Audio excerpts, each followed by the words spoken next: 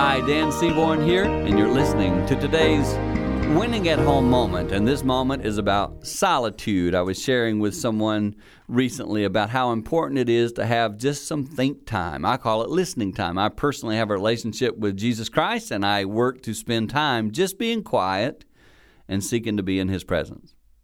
And I want you to know that solitude for you is very important. We live in a very busy world. Probably most of the time you have something streaming into your mind, into your eyes, or into your ears.